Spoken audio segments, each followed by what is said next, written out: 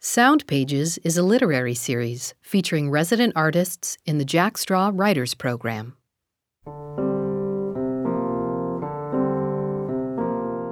Your sweat sticks and your joy is an edge, so no matter what you do, you will cut and cleave and stain. Exactly how love should be. A mark. This program features the work of 2018 writer Corbin Lewis. He spoke with curator Damon Arundel about his work.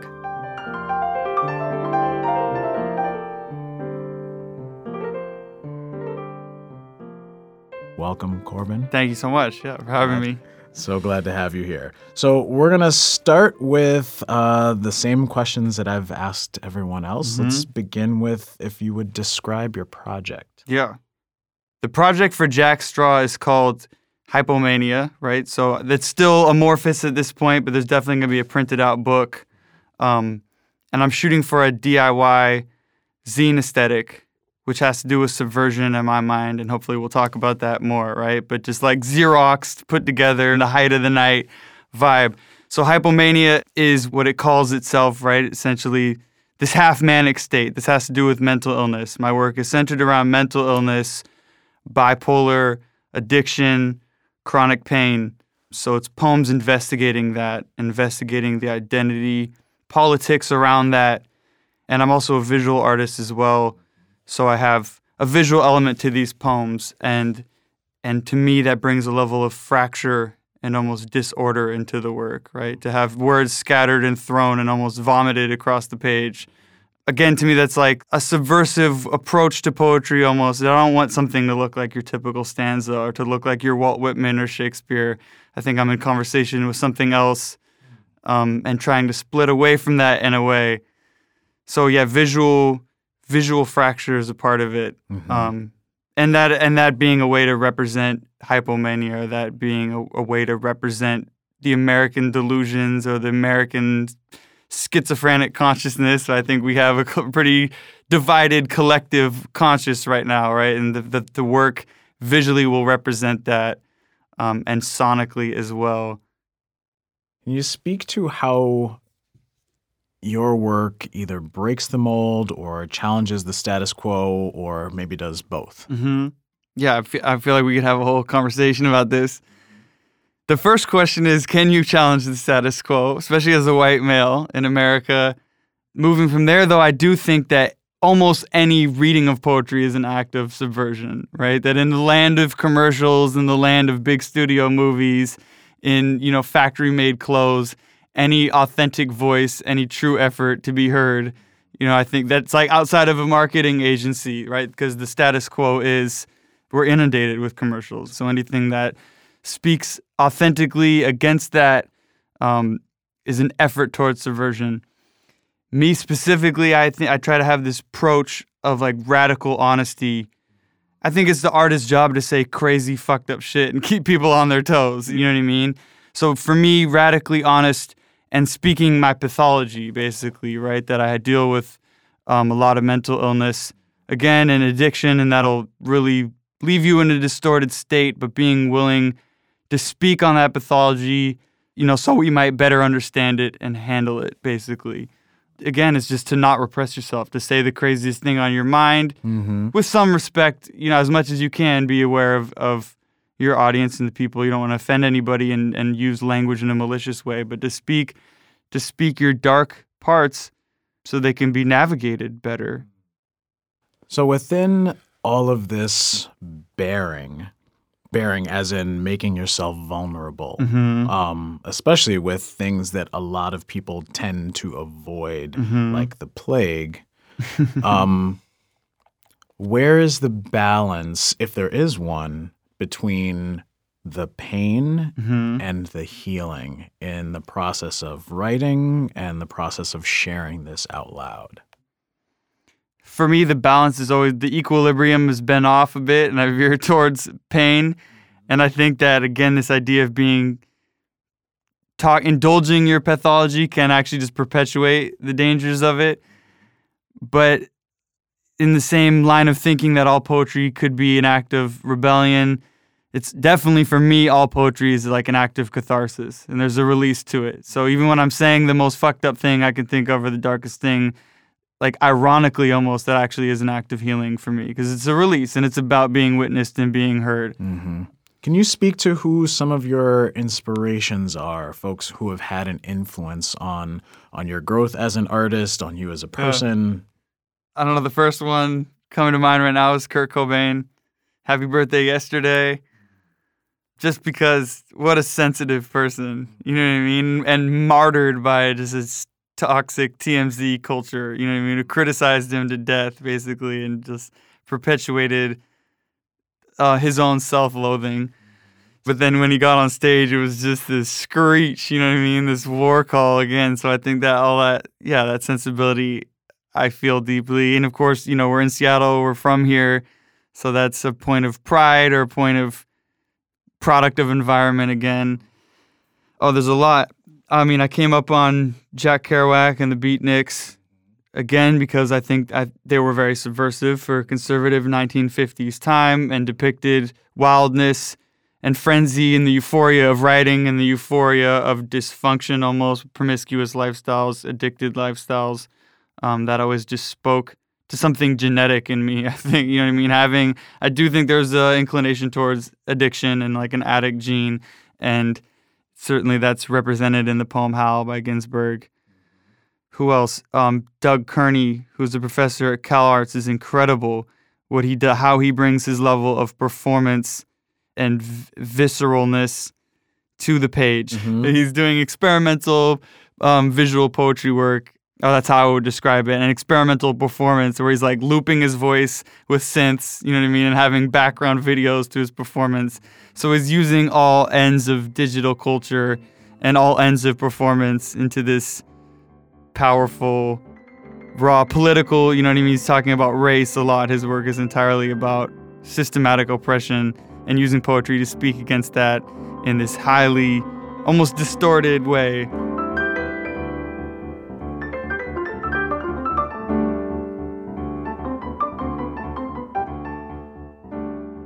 Corbin, would you share something with us, please? Yeah. So this poem is called Dumpster Ethos.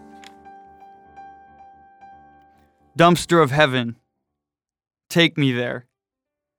Take me to the Alabama nothing backstreet funeral of friends I let die. Trust. When I relapse, I am forgiven by the best. 26-year-old guardians that have grown to obelisk. Nobody knows better than me that life is a metronome made of switchblades and a girlfriend that will put her tongue anywhere I want. So put it into my liver. Put it into my mistakes and crucify me for the ways I want to keep you. Memory. Locked up in a trunk full of gasoline. In the end, we will die in a dumpster and be taken out to the Staten Island junkyard by massive ferry boats made of wax. This is where our burials lay. 100-foot-tall pyres infested with crows. Every one of my friends will be commemorated with a giant torn-up American flag and skyscrapers made of Mountain Dew bottles. Plastic funeral. Jesus' name inscribed on our cocaine eulogies. There is no reason to die sober. Everything is bullets, money, and alcohol. Wow. So it's often said that art is addressing or asking the question, who are you? Mm-hmm. How does that apply to your work? Yeah, I think that question is pretty central to my work. For me, addiction, chronic pain, mental illness, these things just rock your sense of self. They strip you of your sense of self. Like quite literally, the definition of mental illness is you can't control your thinking. You can't control your sense of self. That I've lost myself into binges or mania or hospital visits, and that poetry is this one way to regain agency, to find grounding. Like despite the out-of-control behavior, despite the neuroticism, I can say with a pen, I'm a soldier, a survivor, you mean a warrior, an addict. So to claim the self, to claim back the self, basically. Or for me, when I've lost my sense of self to illness, You know what I mean? You want to get out of bed and go do the shit you have to do, but you can't because you're in too much pain to get out of bed. That loss of agency. It basically is like led me to the Buddhist epiphany that there is no self. You lose yourself, you know what I mean? And you try to get it connected to something bigger. So that poetry in my work is, about being connected to something bigger. And again, working in a cohort, working in a community speaks to that. You are speaking a lot to the experience of pain that is not just fleeting, but chronic, pain that is debilitating. And there was a line from a piece that you submitted in your application, "Pain is a Bible." Can you speak to that? Well, pain is a book you return to, right? Pain is a catalog of experiences that you come back to, and that are being opened by somebody else or being opened by yourself at all times, right? A widely known and read book. There's a cataloging, again, to pain, I think, in the prescriptions we take, into the routines we have to deal with pain. You know what I mean? There's like certain prayers or mantras you're going to come back to, psalms you'll come back to like a Bible, pills you'll come back to, remedies, stretches, bathtubs you're going to come back to every time like a Bible. So the repetition of pain, I guess, is how I'm answering this, the recurrence. And then there is something holy about pain. The epiphany that you are temporary, that I've gotten through illness, is something sacred. You know what I mean? The Dolorosa, Via Dolorosa, the way of suffering. You know what I mean? That was the road Christ walked. What does your work celebrate? It celebrates survival, I think, first and foremost. The people that have kept me alive. And then it celebrates the life of people who have passed, I think, hopefully through just poetic, dope imagery, first and foremost. Testament and celebration to what's been lost, what's been dealt with. There's a celebration of American culture, too, and there's a celebration of masochism and drugs. There is a romanticization there. That's just part of it. I mean, there's a critique of it, absolutely, but it's like, man, I was raised on microwave meals and Mountain Dew. It's all I know, and the sugar rush, you know what I mean? It's a celebration and a perpetuating or a love of the sugar rush is expressed. So but mostly the people who have kept me alive, I think, and the survival of illness and a crazy fucking world that we're in.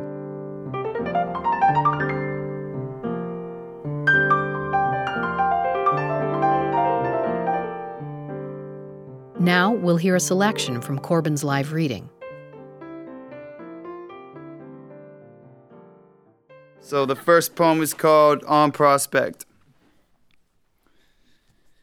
In the roller coaster of your mouth, where I found reasons to long, to split open the anatomy and the church and the gums and the gunpowder, our bodies house something which came so fast we never gave it a name. The last time I saw you, you were sick from eating oysters and duck. You were in a hotel bed getting ready to leave Seattle for New York City. So I went across the street and bought you crackers and soda water. At the store, some middle-aged businessman talked me up and randomly showed me pictures of his daughter, who was gorgeous but not like you. Not like a flaming bird diving into city lights. Not like a chapter book. In your hotel room, I put the crackers and soda on the nightstand and watched you lay in pain. I said goodbye and you moaned back. That was before I knew you wouldn't speak to me again. Before I knew you'd become a temple I pray in to remember I've loved. In the months I'm alone, I think about your bedroom. How I've forgotten the smell, the color of nail polish, sex on Tuesdays that might have never happened, but somewhere in it all I know I sang you dry, held you raw. Clothespinned your blood onto the wall and tattooed my brain, beating and cracked together in October, on Prospect, at Harry's, drinking each other, knowing nothing is the answer, that your eyes beg to be split. Shatterproof as you were, I saw splinters. I saw oil fields and salt flats, a waterfront of dead birds. You bled spectacular, and you suffered perfect. What I mean is that your grace burns.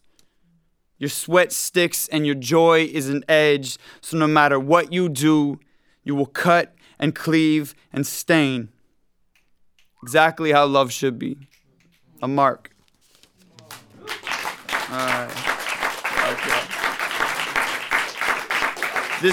This poem has been said before in this room, but I'll let y'all hear it one last time. It's called Can of Screams. If you've ever been haunted, then you know the word ghost is a metaphor for bad nervous system. And you know how trying to sleep becomes a redundant hallway with no doors or windows to see yourself looking out. I once drank screams out of a beer can, in a plastic bag, and a pack of Camels. That's how I learned the similarity between crave and haunt is that neither one makes sense and both feel violent in their repetition. Repetition. This is why junkies are possessed. It's why they move like dull reflections of skinned geese. And this is why drunks disappear and then revisit at 3 a.m. Because they are stuck between crave and haunt or longing and maelstrom. Every cell in their body split and jammed like traffic in a city that's being built of ash. If you've ever been haunted like I have, then you know to a certainty that the doors lock iron tweed and the rivers dry red thirst and the threadbare stains and the shotguns speak. If you know, like me, then you've seen couches melt and hot needle. You've watched hours burn for the joy of nothing. Sword swallowers are born that way. They don't circus act out of choice. They two-step for the flame and the piano and the song of crashing. Some of us live with ghosts and call them roommates. We call them dead friends in glass. We call them shatterproof. Cravings don't die. They riot. Silently. Every night. Every year, murmuring. Thank y'all.